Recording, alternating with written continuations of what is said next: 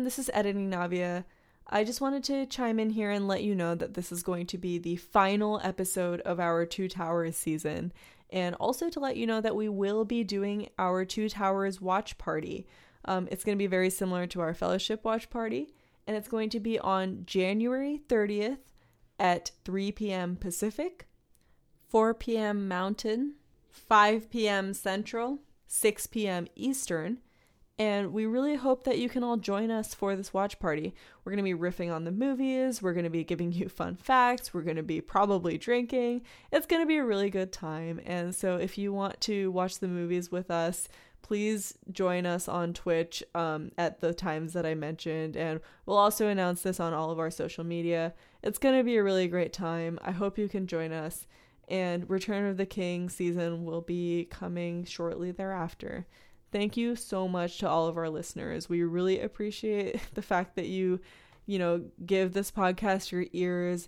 Everyone who sent us messages has been so amazing, and it really makes our day to hear from you all. So thank you all so much. And without further ado, here's episode 29. Welcome to One Does Not Simply, where three friends take on the Lord of the Rings and go on some unexpected journeys. I'm Wanda. I'm Navia. I'm Ishani. And I'm Sana. This is episode 29. One does not simply walk into the combination Mordor and Green Burrito. As always, there will be spoilers for the entire Tolkienverse ahead. With that said, let's get right to it.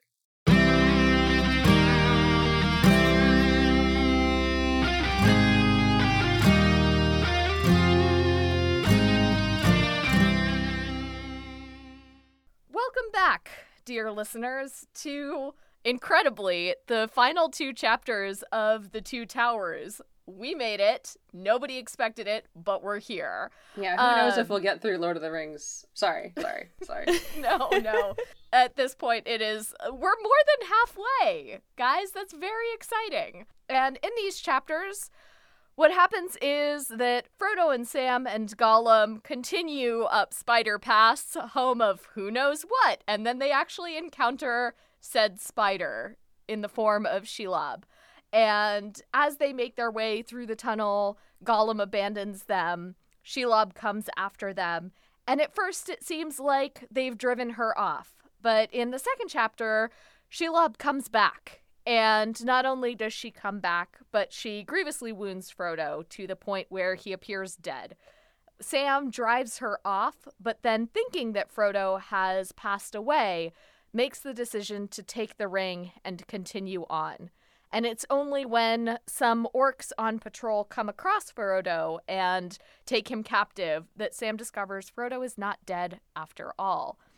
But the orcs have him. And that is where Two Towers ends. So we do have a special guest with us today to help us wrap up Two Towers. And do you want to introduce yourself and tell us a little bit about how you came to Lord of the Rings? Sure. I'm Sana. Thanks for having me. I first read Lord of the Rings around maybe 8th or 9th grade. I was already a huge fan of fantasy, and epic fantasy in particular. So I think someone had recommended them to me. I was definitely already aware of the franchise, though. I'd seen the movies, and the first one in particular, I vividly remember seeing in theaters around the time it came out with some family friends. I was honestly a bit too young for it at the time, probably. But by the time I got to middle school, I turned into a giant nerd and a bit of a book snob. And I kind of felt like I owed it to myself to read the originals, you know? I already had this I developed this really strong opinion that, like, the book is always better than the movie, you know? And so I just kind of went for it. I think it was over a summer or winter break. I checked them out of the library and just kind of read them back to back. Just knocked them out? Well, I mean, with a certain amount of frustration, right? I wouldn't say it was 100% smooth.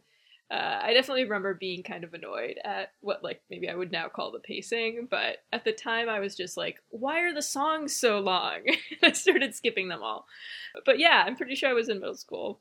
It's so interesting to me how many people that we know, including us, came across Lord of the Rings when we were in middle school. I think it is because of, like, what you're saying, Sana, about, like, by the time you're at that age, you've already realized that you like fantasy, and people are kind of catch on to that, and they're recommending stuff to you. But it's not a book that's like that really lends itself to being like 12 years old and reading it, I think. I think I've had like a much better time reading it as an almost 30-year-old. Yeah, I mean, that makes sense. It like requires a certain level of patience, right? And a certain amount of willingness to just kind of go with the flow. I'm pretty sure I glossed over a lot of the description at the time when I first read it, like the landscape and scenery and stuff like that. Some of the references to history, maybe. And I will admit that I don't think I've ever reread the books in full. Yeah. It's always kind of felt like it would be too big of a commitment. I know. I think after I read it, like, I heard the first person to say, like, yeah, like, the main character in Lord of the Rings is Middle-earth. And I was like, what? Like, I'm sorry, I skimmed all that stuff. I like that way of thinking about it. Like, especially in comparison to The Hobbit, right? Which so clearly has one main character in Bilbo. I think Lord of the Rings like fits into a weird place in literature because it follows The Hobbit, and The Hobbit is like so clearly a children's book, and then this is just like, I don't know, I guess kids can read it, but it's definitely written in a way that I think it was by far the most challenging thing that I had picked up at the age of 13 or whatever to ever read before, and I was like a pretty avid reader as a kid, but it pushed me. Yeah, for sure. I feel like it's almost harder to read the trilogy coming off of The Hobbit. They're just so different in tone and style. Yeah. I think the movies kind of gave it that appeal to us because they came out when we were that age too, and those were definitely accessible to like my mindset at that age. Yeah.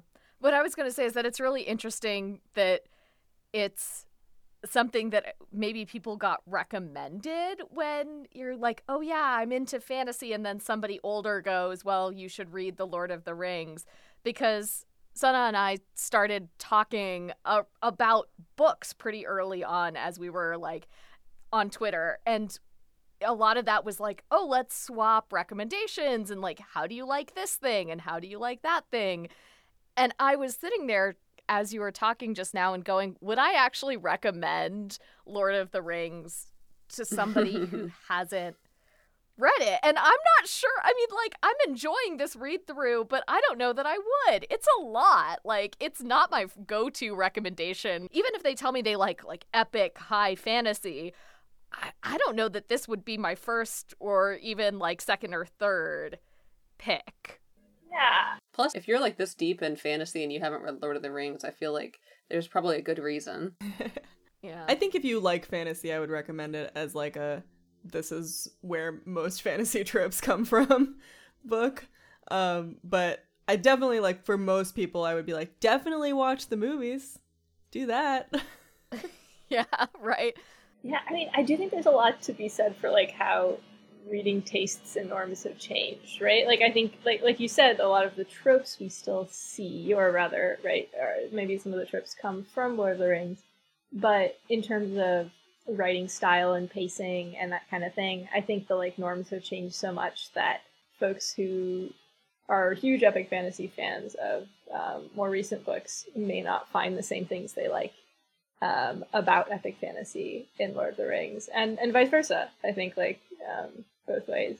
Yeah. I've been reading a lot of fantasy lately, and a lot of it, like you mentioned, like I feel like the genre has just changed so much since this period of high fantasy. And even though a lot of the fantasy I've been reading is kind of like similarly like lauded by people who enjoy the genre, I do feel like I resonate with what you're saying, where the pacing is the biggest thing that's just like completely different than what Tolkien was doing. Like, if you read a book at this pace now, I would be surprised if people picked it up. Mm-hmm. As someone that like doesn't read fantasy that much these days, I can only speak as an outsider, but what it seems to me has happened both in books and movies is that the pacing has changed from being slow-ish by like modern standards to being a lot faster. But then it's actually passed through that period of just being like very poppy, fast-moving, like almost cinematic fiction to being something that's like, I don't know, like beyond that in some way. Like, it's fast-paced now, but it's like it's doing different things with that pacing. Like, it's almost like getting used to that kind of pacing. And it's like, has it just gotten faster, or is it like more complicated than that? I think for me, the biggest thing that has changed is that like I feel like the world building in modern fantasy happens a lot more through the storytelling, whereas in this it feels like a separate component of the book that you kind of have to get through to get to the plot. And I feel like it's much more now character driven and plot driven, and you kind of get the world through that lens, and that's kind of the norm in the genre that helps with the pace for me. Mm-hmm. I feel like it's kind of split, because I'm thinking there are absolutely books where it's like tons of perspectives and it's jumping back and forth and it's really like action packed and there's a lot of stuff happening. And in some ways, like that switch in perspectives is something we've talked about Tolkien doing with what sometimes feels like minimal intention, just kind of like, yeah, I'm going to do this chapter from his point of view now, just for whatever. Anyways, I digress. But that certainly seems like something that's been much more intentional. But I also feel like there's a separate subcategory of books that have decided, no, we are going to be so slow and like long and hefty where very little happens. And that's also going to be fantasy. It's just going to be a much different, like almost like the art house film of the fantasy world. Right? Like, because I'm thinking about things like The Goblin Emperor or, like, what's it, Hand of the Emperor, Victoria Goddard's book, that are just, like, these massive, like, 800 or 900 page long things. But, like, stuff that's just slow. But I feel like the genre is also doing a lot of, like, cool and different things. I mean, I'm reading a book right now that is written entirely in second person, which is, like, a thing I've never seen before. Do you guys think that to a certain extent, like, world building is actually a really core component of something being fantasy? Because I think about things like The Golden Compass. You can tell how long it's been since I've read another book that qualifies as fantasy. But I think about something like The Golden Compass that is neither, like, world building, like, in a really, like, detailed way throughout the story, nor at the beginning of the story or at the beginnings of chapters. Like, there's a really well-developed world there, but it doesn't impart the same kind of meticulous detail that Tolkien does, nor does it do it in the same way that like some more modern fantasy authors have done. It's actually like Philip Pullman like deliberately does not include certain details about what, for instance, religion looks like. But also like it's occurring to me now that I've never really thought about The Golden Compass as fantasy in the same way. So it seems maybe apart from fantasy, maybe within fantasy, there's like a whole like lineage of books that is really just about like answering this question of, if you start off with the assumption that like your readers want to be drawn into a world in like a sensory way where like they see it and they hear it, how do you do that? We've talked on the pod before about like hard versus soft fantasy, and I think that might be a little bit of the distinction, along with also like fantasy meant for adults versus fantasy aimed more at a younger audience, because those are often overlapping but like slightly different distinctions, right? And Tolkien's very much hard fantasy for the most part. And a lot of that, like, real thorough detail of every single thing you ever wanted to know is going to be in here or in an appendix. Because I was thinking of, like, the Turtle books, right? When I was thinking of, like, oh, what are the books that really impacted me when I was in middle school that I would have said, like, this really set the tone for everything I was going to read for, like, the next 15 years. But was that because those were hot? I came to those later. I wish I'd come to them earlier. I mean, it was partially because they were hot. But it was also like, oh, it's really nice to see, like, young female protagonists doing cool things. And, like, whatever your sort of quibbles with Tamara Pierce are, I think, like, she tells a compelling story. And a hot for the one. most part, those... Yeah, yes, Navia and the hot I one. don't think you can discount how much we liked these books just because they were hot, okay? I mean, considering my mom straight up, like, read the last Alana book and was like, you can't read this yet, took it away from me. You're like, joke's on you because I've already read the second Alana book. Right. Speaking of things being for kids, I don't know if any of you guys caught this, but did you guys catch why Tolkien chose to make a giant spider-ish creature? The culmination of the horror in the Two Towers. It was because his son was terribly afraid of spiders. Oh, poor kid. That's such a dad move. Very like mid-century dad. Yeah.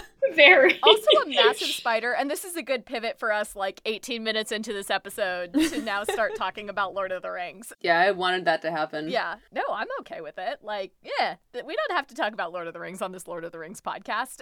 But, like, This massive spider is horrifically, disgustingly described. And I think for all of us in reading these chapters, it was really clear that there was such a strong sense of, like, creepy, gross, like, ugh, that Tolkien does really effectively. And we all kind of thought about it in different ways, but I got the sense that this worked for all of us. And I'm curious, what about it worked for you, or what about it struck you? I mean, I think Navia really hit it in the notes. It's a big smelly hole with a girl boss inside. That's all there is to it.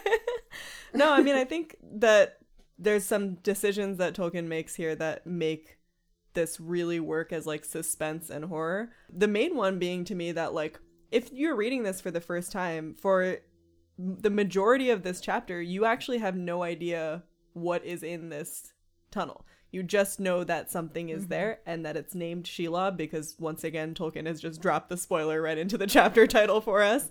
It's called Shelob's Lair. But we don't know what Shelob is. And unless you are, like, familiar, and if you're reading this for the first time, you really wouldn't be. But if you're familiar with, like, the, you know, Cirith Ungol meaning spider pass, unless that happened, you wouldn't know that this is a spider. And really until they get to the point where Sam finds a giant, what he thinks is a cobweb, you're like, there's just some monstrous giant shape that has a lot of eyes following them around. And it's in this, you know, horrible, horrible tunnel. Tolkien very, very effectively uses the idea that, like, the smell of this tunnel is, like, the only sense that they really have, and it's also gross. Like, it smells bad. If there's one thing we know about Shelob, it's that she's stanky. And it's like, I don't know, to me it was a very effective way of cutting the reader off from their own ability to sense what was going to happen, and it built the suspense very, very effectively for me. I do think it was, like, a really visceral 2 chapters. Like, both in this one and the one after, there's so much of how the characters are sensing and feeling and experiencing the world, and also sort of the visceral emotion that we get from Sam in particular. And the combination of the two, I think, was what really did it for me. And how invested you are in Sam's emotions, as well as sort of this, you know, really oppressive setting, are what kind of gave it that horror-ish feeling. Because I think for me, that's where the stakes were. That, you know, he's so invested, so therefore I am really invested. It was definitely a big part of how I experienced the chapters. Yeah, Sam seems to be really, like, speaking through, like, the voice of Tolkien in this chapter, and that, like, Sam, like Tolkien, seems to believe that the bigger and more intelligent an animal is, the less likely it is to want good things for you. And in fact, it's very likely to be your mortal enemy and want to destroy you. And yeah, Sam seems to pick up on that in a real big way. Like, after he and Frodo escape from the actual nest that Shelob is in, which is a big cave tunnel, Frodo's like, great, we're free. And Sam's like, no, I don't think so. And he ends up being right. I like snagged on that bit too. I feel like there's, like, a really interesting interplay going on in these couple chapters of, like, instinct versus reason, or, like, head versus heart is, like, how Sam says it at one point. Like, Frodo's always kind of depicted as the more intelligent of the two of them, right? But as you said, like, Sam's the one who's spot on, like, throughout these chapters. He seems to have a much clearer idea of what kind of danger they're in and what the stakes are. And it's his instincts or his heart or whatever, however you or he wants to say it, that are kind of leading him. Yeah, these chapters definitely, like, are more evidence to the idea that Sam is actually the protagonist of this story, because I feel like we are really seeing him make the decisions and him, like, be the character that is driving the plot forward in a way that Frodo isn't really doing. It also feels like Sam has kind of learned from this journey in a way that other characters do, but maybe none to the extent that Sam does. Because he actually draws this parallel, I think, partially so that the reader will draw the parallel of Tom Bombadil when they're in Shelob's cave. And it really does make you think, okay, so like this is not the first time that they have encountered this like ageless, slightly eldritch being that like is a part of the natural world, but this is a part of the natural world that like clearly has some malevolence to it, because when they're in the old forest before Tom Bombadil saves them, they get like attacked by the forest. And I think there's an element of Sam at this point, and then again in like taking the ring, has learned a little bit to not necessarily trust the world and to be a little bit skeptical of things that maybe aren't the evil that they're out there trying to fight, but that there is danger outside of the Shire, and Sam's really aware of that. I hadn't thought of this until you said that, Ishani, but he also talks about like the Barrows a lot in this part, and that's another example of, I don't know if he was the one who got into trouble in the Barrows, but somebody did. Maybe all of them did. But he like talks about the Barrows a lot and the sword that he got from the Barrows, and he's kind of making that connection as well. Again, kind of instinctually. It's kind of interesting, like, to me, that this is the kind of the first time that Sam has, in this whole journey, been like, man, I wish Tom Bombadil was here. And it's definitely not the first time they've been in danger or, like, had a miserable experience or anything like that. But Sam knows, like, so many more powerful beings than himself, right? He knows Gandalf, although he doesn't know that he's still alive. He knows Galadriel, he knows Tom Bombadil, and it's weird to me that the way that these chapters are depicted, I mean, the light of Galadriel plays a big role in them, but they never seem to be looking for someone to step in and help them, right? They're very much aware of how on their own they are, and I think that makes this like an even more powerful, like, horror chapter, and also, like, more satisfying when they get, well, they kind of get out of the situation, but it makes it like more like, okay, if you or I were there, this is what we would have experienced. Yeah, and there's that Hail Mary to Tom Bombadil that Sam does, where he thinks at the last moment, as Shelob is about to come down on them, he thinks, man, I wish Tom Bombadil were here right now. And he thinks that like as Frodo is trying to fend off Shelob with the Phial of Galadriel, which is so funny because it's like that's exactly the sort of random shit that you think of when things are going really badly and you have nothing else to contribute. But it's also interesting as a literary device because it makes you realize like, oh, that it really is like the last time in the book that they were saved by what felt like any kind of miracle. And Sam thinking about Tom Bombadil here is kind of like Tolkien reminding everyone, there's no more of that to be had in the books. This is all them using their wits. Yeah.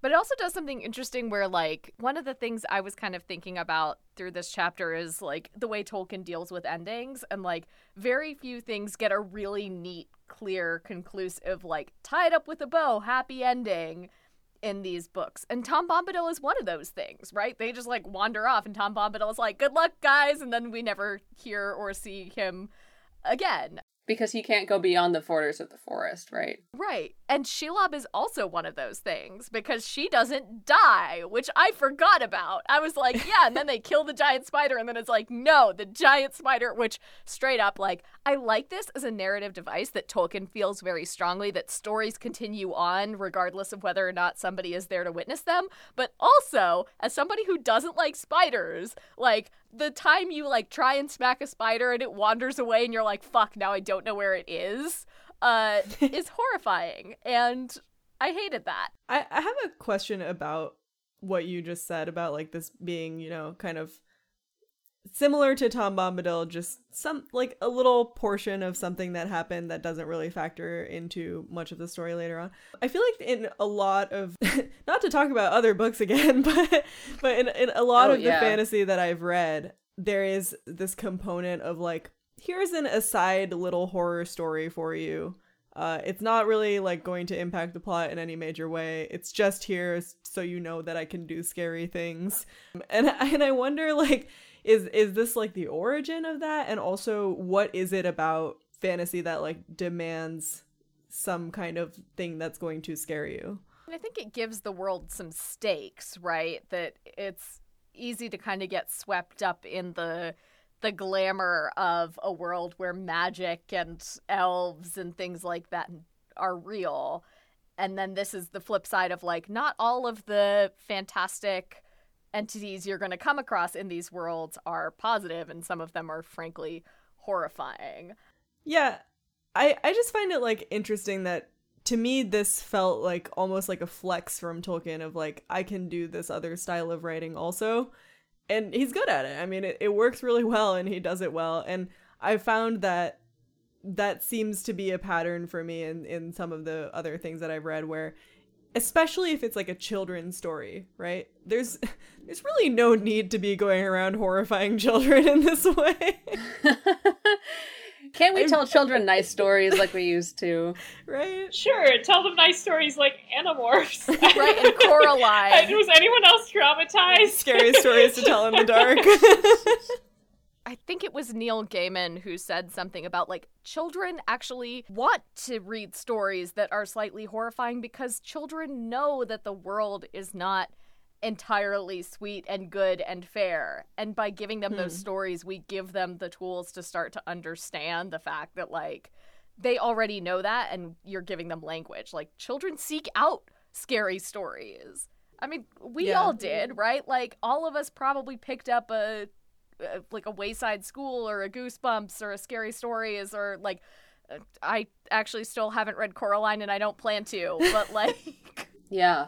I think that, like, to Navia's question, Tolkien is maybe not the first person to write a horrifying fantasy story, although also I've never read an older book that does it, but he does it particularly effectively, in the sense that the line that you have to walk when you do this sort of, like, episodic horror chapter is that you have to not do it too much. There are shows and books where it feels like all the characters are doing is just running into, like, one big bad character after the other, and every single time it seems like that's going to be the end of them, and then it's not anymore.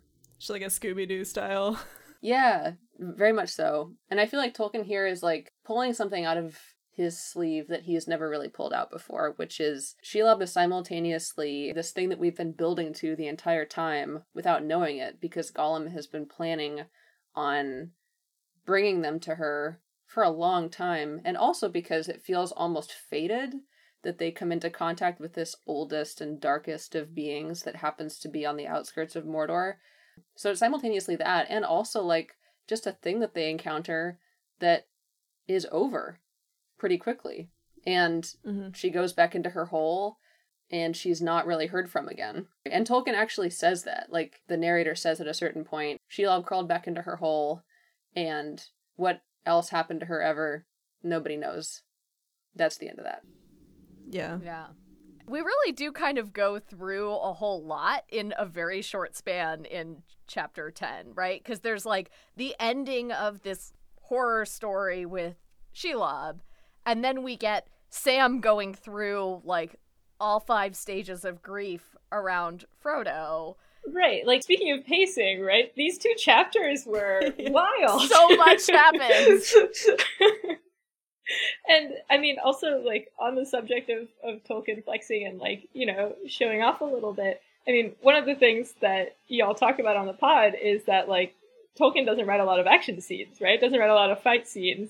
And the fact that, like, this one is very much a fight scene, complete with, like, heroic sword-wielding, you know, protagonist and all, and yet is tinged with horror, does make me kind of, right, think about Tolkien and what we know about him, and the fact that he, you know, was a war veteran, and, like, maybe part of that sort of tying together of battle and horror is somewhat both purposeful and drawing from, right, his own experiences, and a choice of how to depict those kind of valorous, heroic fight scenes. Yeah, and I think also that kind of plays on the idea of, like, in real life or in, you know, real war, there is no one big bad, right? There's no, like, one boss level battle that you finish and then you're like, cool, war is over now. So the fact that this creature, this monster, is here and is, like, probably the worst thing they've seen so far, but then they're, like, not done at the end of that, you know? That resonates to me as, like, a very realistic thing for a story to have in it. Yeah. I also really liked that you can, Tolkien gives space to grief in a way that I really appreciate, that you can sit there and be totally devastated by something that has happened to you. And also, again, like, as a war veteran, Tolkien would know this, right? You sit there and you watch people you care about tremendously die these horrible, awful deaths. And do you just say, well, that's it for me, I'm going home? Or do you say the thing that I'm here doing is important enough in this moment, or feels important enough in this moment, that I have to find a way to pick up and keep going?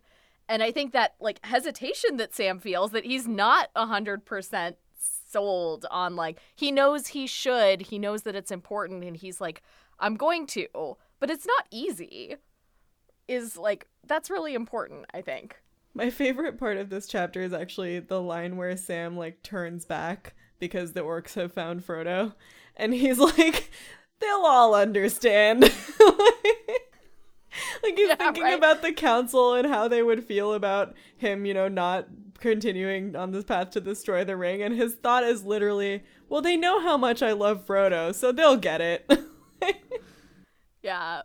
Which, like, okay, did anybody else catch the way that chapter 10 opens? Like, in the first page of chapter 10, Tolkien says, and I quote, when he's talking about Sam standing up to Shelob, "No onslaught more fierce was ever seen in the savage world of beasts, where some desperate small creature armed with little teeth alone will spring upon a tower of horn and hide that stands above its fallen mate." I mean... They're mates. There is so much Frodo-Sam fodder in these two chapters. They're holding hands through the tunnels to comfort each other through the smelly, dark tunnels. Quick counterpoint, British people do say mate to mean friend. So yeah, but not when you're talking about the animal world. You're not going to be like, oh yeah, those two rhinos are buddies. Fallen mate. That's so funny that fallen mate might mean just like fallen bro. Yeah, I like Sam's just like, get up, mate. I don't think that's what's going on here. So. It's like a high illusion. There is the wake up, Mr. Frodo. Oh, wake up, Frodo. Me dear, wake up. Yeah. And the don't go love. Where I can't follow is very, very sad. Oh. Mm-hmm.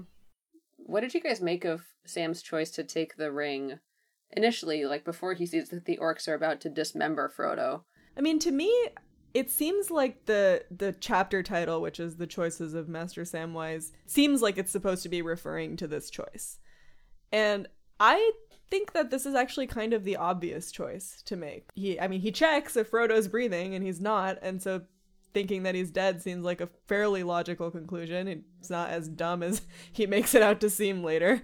And, the fact is they're on this mission that's like so much bigger than themselves. All of Middle-earth is counting on them, and he knows this. And really the only choice that he makes is to like put his imposter syndrome about whether or not he's meant to do this aside and just do it anyway. And to me, it feels like the choice that like almost any character would have made, but maybe I'm just simplifying it too much.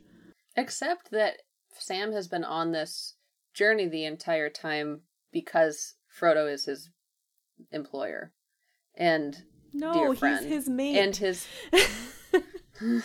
Well, maybe that's like what he's affirming here or something. But like when pressed, Sam has been saying the entire time, like, I'm here because you're here and I'll follow you anywhere, Mr. Frodo. But there's a place where he won't follow him. And he makes that choice in this moment of grief, which I think is like very powerful. Because when you make that choice, you can't like unsee yourself as someone that has like when you decide because of like a moment of crisis, like, okay, I'm going to change my whole like priority setting and I'm going to do something that's like not like me. That's a point of no return, I think. Mm-hmm. Yeah.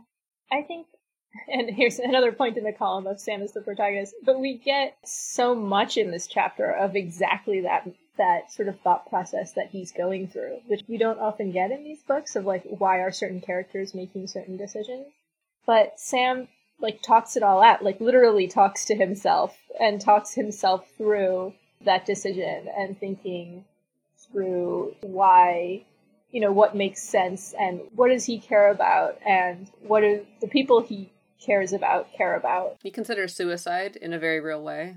Yeah, like Ishani said earlier, like literally he's going through, all of the stages of grief while also like working through a moral conundrum, and we sort of get all of it to a certain extent.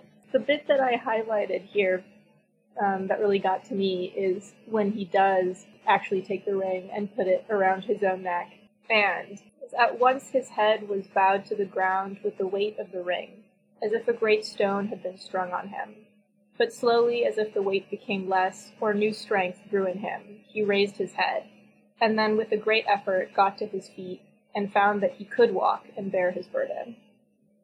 And, I don't know, that just really spoke to me in terms of both sort of Sam's journey there, from someone who sees himself as nothing more than secondary to someone else, and kind of in the background, and just normal, right? Normal and not special. But also because of the burden of grief that he's feeling in that moment.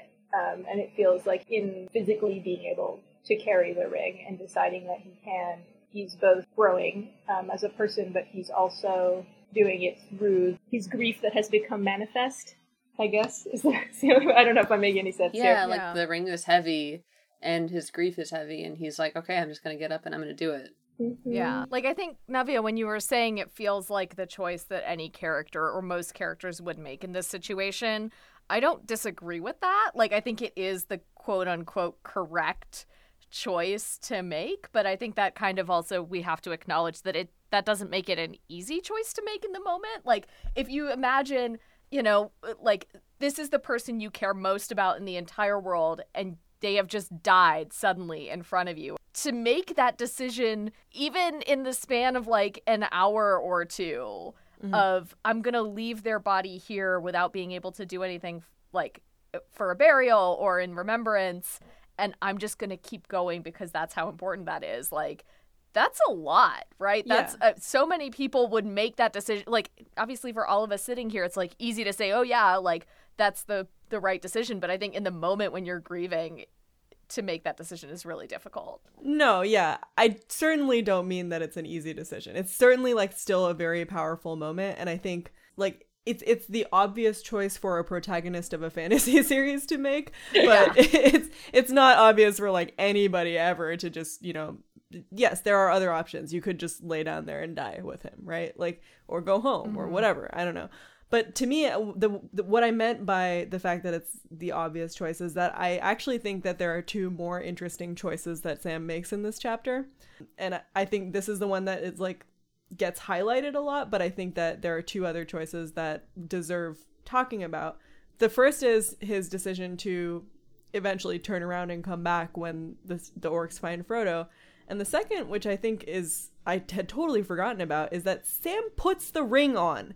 He is in Mordor, and he puts the damn ring on, even though he has literally spent this whole time telling Frodo not to do the very same thing. He understands the danger of it, and nothing really happens. Like, what is this? Hashtag braver than any U.S. Marine. I had totally forgotten about this scene, and I kind of wanted to talk about it because I think, like, it's very intentional and it means something, but I can't figure out what that is. Yeah, I think like the fact that he puts it on and a lot of shit happens to his visual acuity and his sense of hearing sharpens, but he doesn't seem to immediately draw Sauron's eye to him, is wild.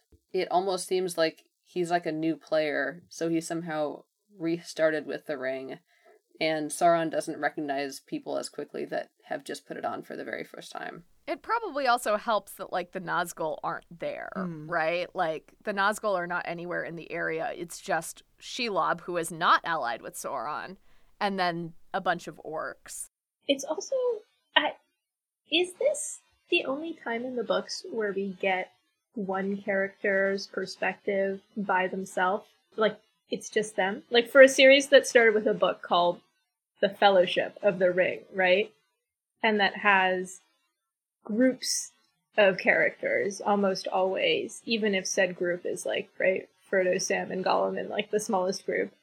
or I guess Merry and Pippin, as a duo. Is this the only time we get one character by themselves, like truly alone? Pippin has some time like that. It's like really when Mary's like unconscious though. Okay. And it's not for very long that Mary is unconscious. I was going to say, like, part of the reason I feel like it's easy to kind of miss the fact that Sam has the ring on and doesn't appear to experience any ill effects, but also, like, has the ring on for quite an extended period of time, is that as readers, or at least for me as a reader, I was totally distracted by the new hot office gossip from Orc middle management, which I loved, but, like, does also serve the function of, I kind of, like, I knew that Sam had the ring on, but he really doesn't seem impacted by it, because you get all of this focus not on, like, how awful he feels. You get all of this focus on, like, what's their face, Shargat and something else. Shagrat. Like, whatever. Is it Shagrat? That's horrible. Shagrat and Gorbag. Our new best friends. Yeah, those two. And, like, oh my god. What was it? Lugnuts or something? What the heck was it? That's the name of the tower.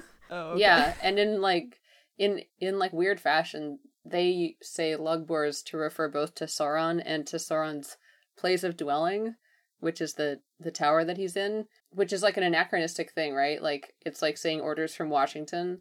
Mm-hmm. No one else in the series does that, just the orcs. The orcs don't refer to, like, anyone they respect, or, like, anyone they see as more powerful than them by name, though. They say him and her ladyship for Shelob, and him and her in capital H's, you know. I think it's, like, it's almost like a, you know, they who must not be named situation. Mm-hmm. Yeah, you're right. They do that, but rather than say, like, the Lord or the King, they don't call Sauron that. They just call him Sauron, or they call him their version of Sauron. It's also kind of in an irreverent way, because they're kind of talking about how he's, like, mismanaged the situation, right? And I find it akin to more like how I would never refer to a manager that I had by name. I would just always be like, well, my manager did this. Like, mm-hmm. And what does it say about Mordor that the orcs in this chapter are, like, the comic relief breath of fresh air? Yeah, I mean, it's weird because earlier on in the story, we've gotten reports that the orcs think of Sauron as their god. And in this chapter, and in the previous chapters with the orcs, they've referred to him as their boss. Mm-hmm. And they're being paid, right? We know they're being, like, compensated in some way. Mm-hmm. So this really is more like a disgruntled employee conversation than some evil villains literally plotting. The part where they're just like, if this goes okay and we don't immediately get murdered, we should go, like, somewhere else where there aren't any bosses and we can just get all the loot we get, we can keep for ourselves. And I was just like, oh, it's so relatable. They, like, have plans for that nest egg. Yeah, really right? Like, on. He put the spider in to scare children. He put the horrors of, like, bureaucracy in to scare adults. I love that. And there's there's a bottleneck for the orders coming through. Like, you know, so some higher up person's paying attention to the war, so they can't be bothered with reports about someone sneaking through the pass and the orders went out late. Like, someone's, like, sitting on everything being a bottleneck. Yeah, really though. And, like, and the way they just, like, revel in the idea of the other one getting in trouble because someone like crossed through their domain unnoticed. They're just like, man, you are in trouble. They also say at one point that they would not be for Sauron, except that the people that Sauron's fighting also hate them. So they're fucked one way or the other. So they might as well be fighting for Sauron. Mm-hmm. I don't know. Seems like diplomacy might have worked a little bit better than Lord of the Rings makes it out to be. Right. It leaves me with so many questions about, like, what orcs are, though. Yeah. Like, are they just actually still the elves that were tortured into being dark, and now, like, because they're ugly, no one will talk to them? Like, what is going on here? It doesn't feel like they're inherently evil in any way, that they're in the way that I'm, like, used to them being portrayed. Yeah. One thing I was thinking about earlier, like in the beginning when we were talking about world building, is we get a lot of world building of the place of Middle-earth, right? How it looks and feels throughout the main character's travels. But we don't get a whole lot in the text, and I am not familiar with the appendices, and I'm certainly not brushed up on the Silmarillion, about sort of, I guess, what I think of as fantasy world building, like, who are the different people in this place, and how do they relate to each other, and, like, what are the, like, kingdoms, and how does magic work? You know, like, and so, like, this is, like, one of those holes, I feel like, of, like, I guess we have this legend about how orcs came to be, but, like, maybe it's just a, like, legend or a cultural miscommunication, like, orcs worship Sauron appears to be, you know, like, it feels like an in-world, it almost feels like an in-world, like, miscommunication legend thing. I don't know. Further aligning to the horrors of bureaucracy. Yeah. And I mean, they do have a language barrier, which I think we gotta mention the fact that the orcs greet each other by saying "Ola." What is possibly this? Holla. Ola or Hala. Not that They're it's both weird. really What better. is this, Tolkien? What is this? They're both very strange. The orcs are either speaking Spanish or they're like, yo, holla at your orc. Like, what is... Definitely a bizarre choice. My charitable interpretation was that he's showing how the ring works, because he, like, spends a sentence right before talking about, like, how Sam suddenly found that he could understand the orcs, or that, you know, he could understand their language, but it was still a different language, and so, like, as a writing choice to, like, throw in a non-English word to show that they are speaking a different language is the most charitable interpretation I can come up with. Did J.R.R. Tolkien speak Spanish? Right, like, did he know that that was a Spanish word? Because this dude came up with, like, all of these other languages. I'm like, if you wanted to have an orcish language, you could have just made a word that, like, clearly didn't map to another word of a country that, like, is, like, too away from yours. You don't have know? to speak So, like, Spanish to know the word Right, hola. right. Like, it's not like he knows the word, like, trabajar or something like that. Like, it's the word for hello. Everybody knows this word. We do know, though, that as we've gotten closer to Mordor and Gondor, everything's gotten a little bit more Mediterranean. Everything's getting a little spicier. Maybe they do speak Spanish. So it's just orcs are from Spain. The UK's rivalry with both Spain and France continues. Yeah, it's a Tex-Mex kind of area. Oh no. Jeez, if I were living in Mordor, I would be, like, putting in a requisition for some of that Mediterranean sun. Like, geez, it's like, what? Oh my God. If that was really the intention, I'm like, what happened here? All I can think of is, like, one does not simply walk into the green burrito. One does not simply walk into the combination Mordor and green burrito. Oh no. So many awful options. It's worth, like, bringing up again that there was a whole novel that took off Lord of the Rings, published at a certain point, that retold the story as if the orcs in Mordor were this oppressed industrial society. I forget the name of it, unfortunately, but it retold Lord of the Rings as, like, a story told by the, like, least powerful people, which in a way kind of, like, misses the point of the novel. But also, like, I think about that because part of me is like, the portrayal of the orcs here seems like lazy, you know, coded hatred of poor working class people without any kind of understanding of, like, the implications there. It just seems like Tolkien is equating orcs to workers in a way that is not helpful. But then in part, I'm like, maybe this is completely intentional. I think it's interesting that you say that this other thing is told from the point of view of the least powerful people, because I think this story thinks that it's told that way. I think the fact that he's made these hobbits the main character, like, he thinks that he's picking the least powerful people to be the main characters of the story. But I also think there is some, like, idealization of the areas of Britain that are agricultural and, like, the people who farm them, and they are, like, the good version of working class people, and then there's, like, this industrialized, like, factory worker style that he is portraying with the orcs, and I think there's definitely some implicit like messaging there. Yeah, and that's what makes this chapter so weird, is that you have the really affectionate portrayal of Sam as someone that loves his master so much that he's willing to kill himself when his master dies. And then you take you flip forward like one page, and you're getting a portrayal of other people who are like explicitly described as not very powerful, and they have no choice but to follow their boss that's also their god. And they're not portrayed very sympathetically. And have no choice but to like go about doing their work while getting picked off one by a giant spider horror. Yeah. Okay.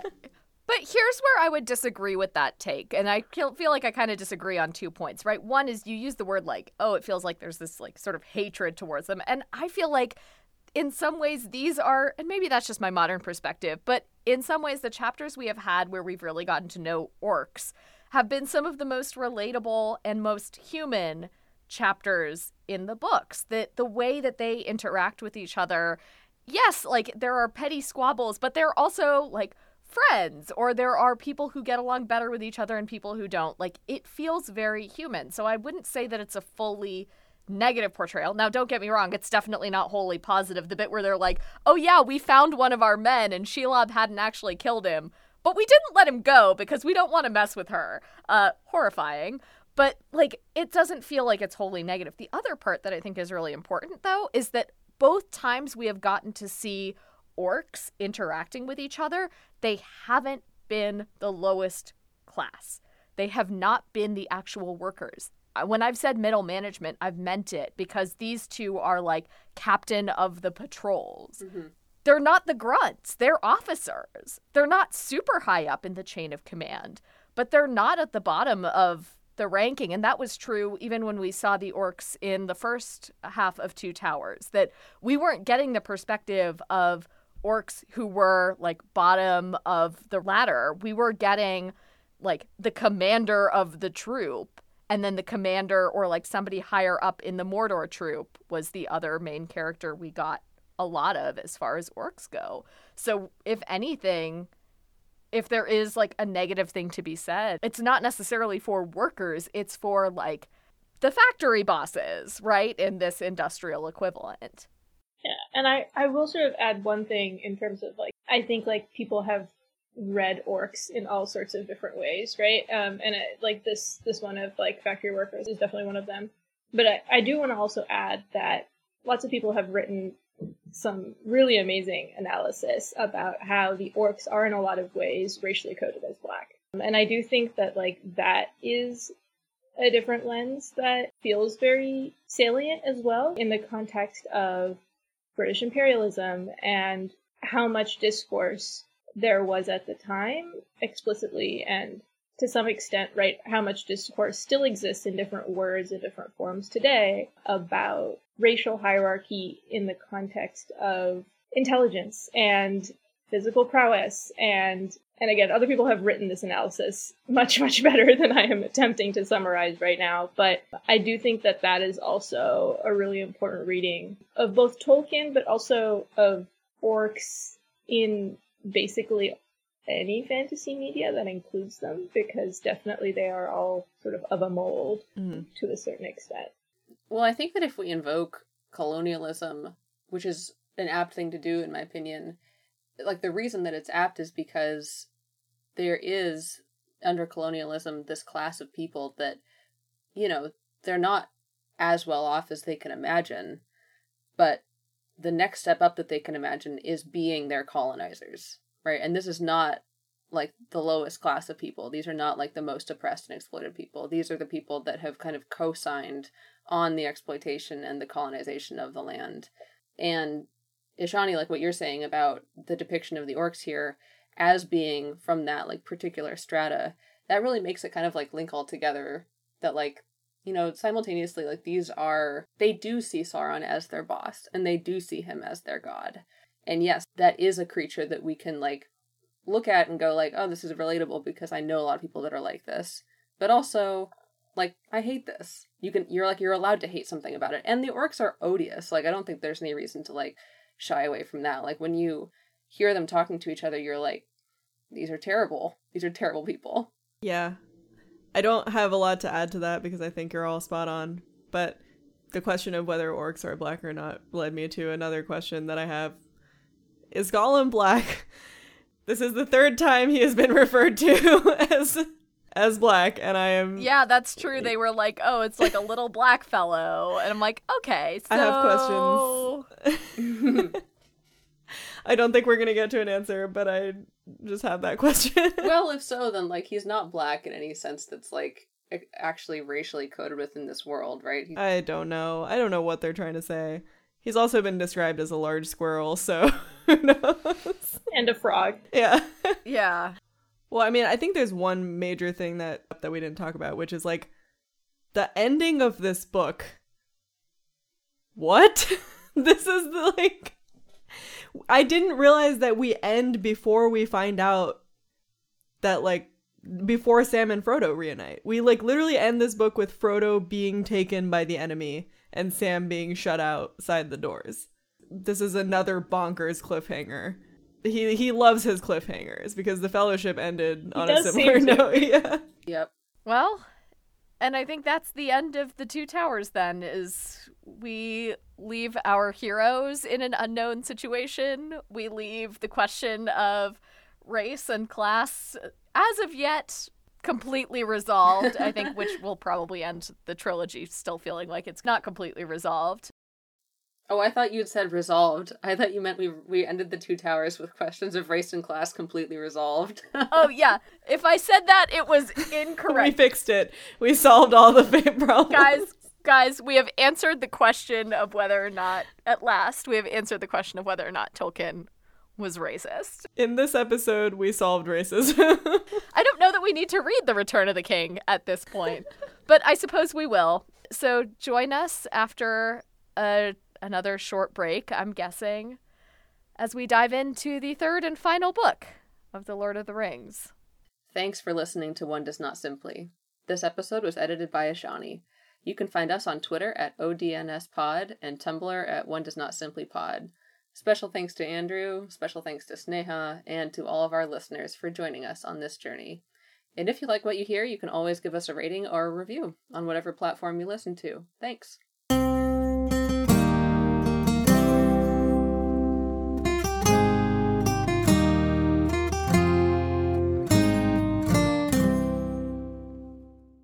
Nobody is buying in because of episode titles at this point. You don't think people listen to our episodes because of our genius titles? Considering we named an episode One Does Not Simply Gloin Gary Gloin Ross. No, I don't. That's still one of my favorite titles.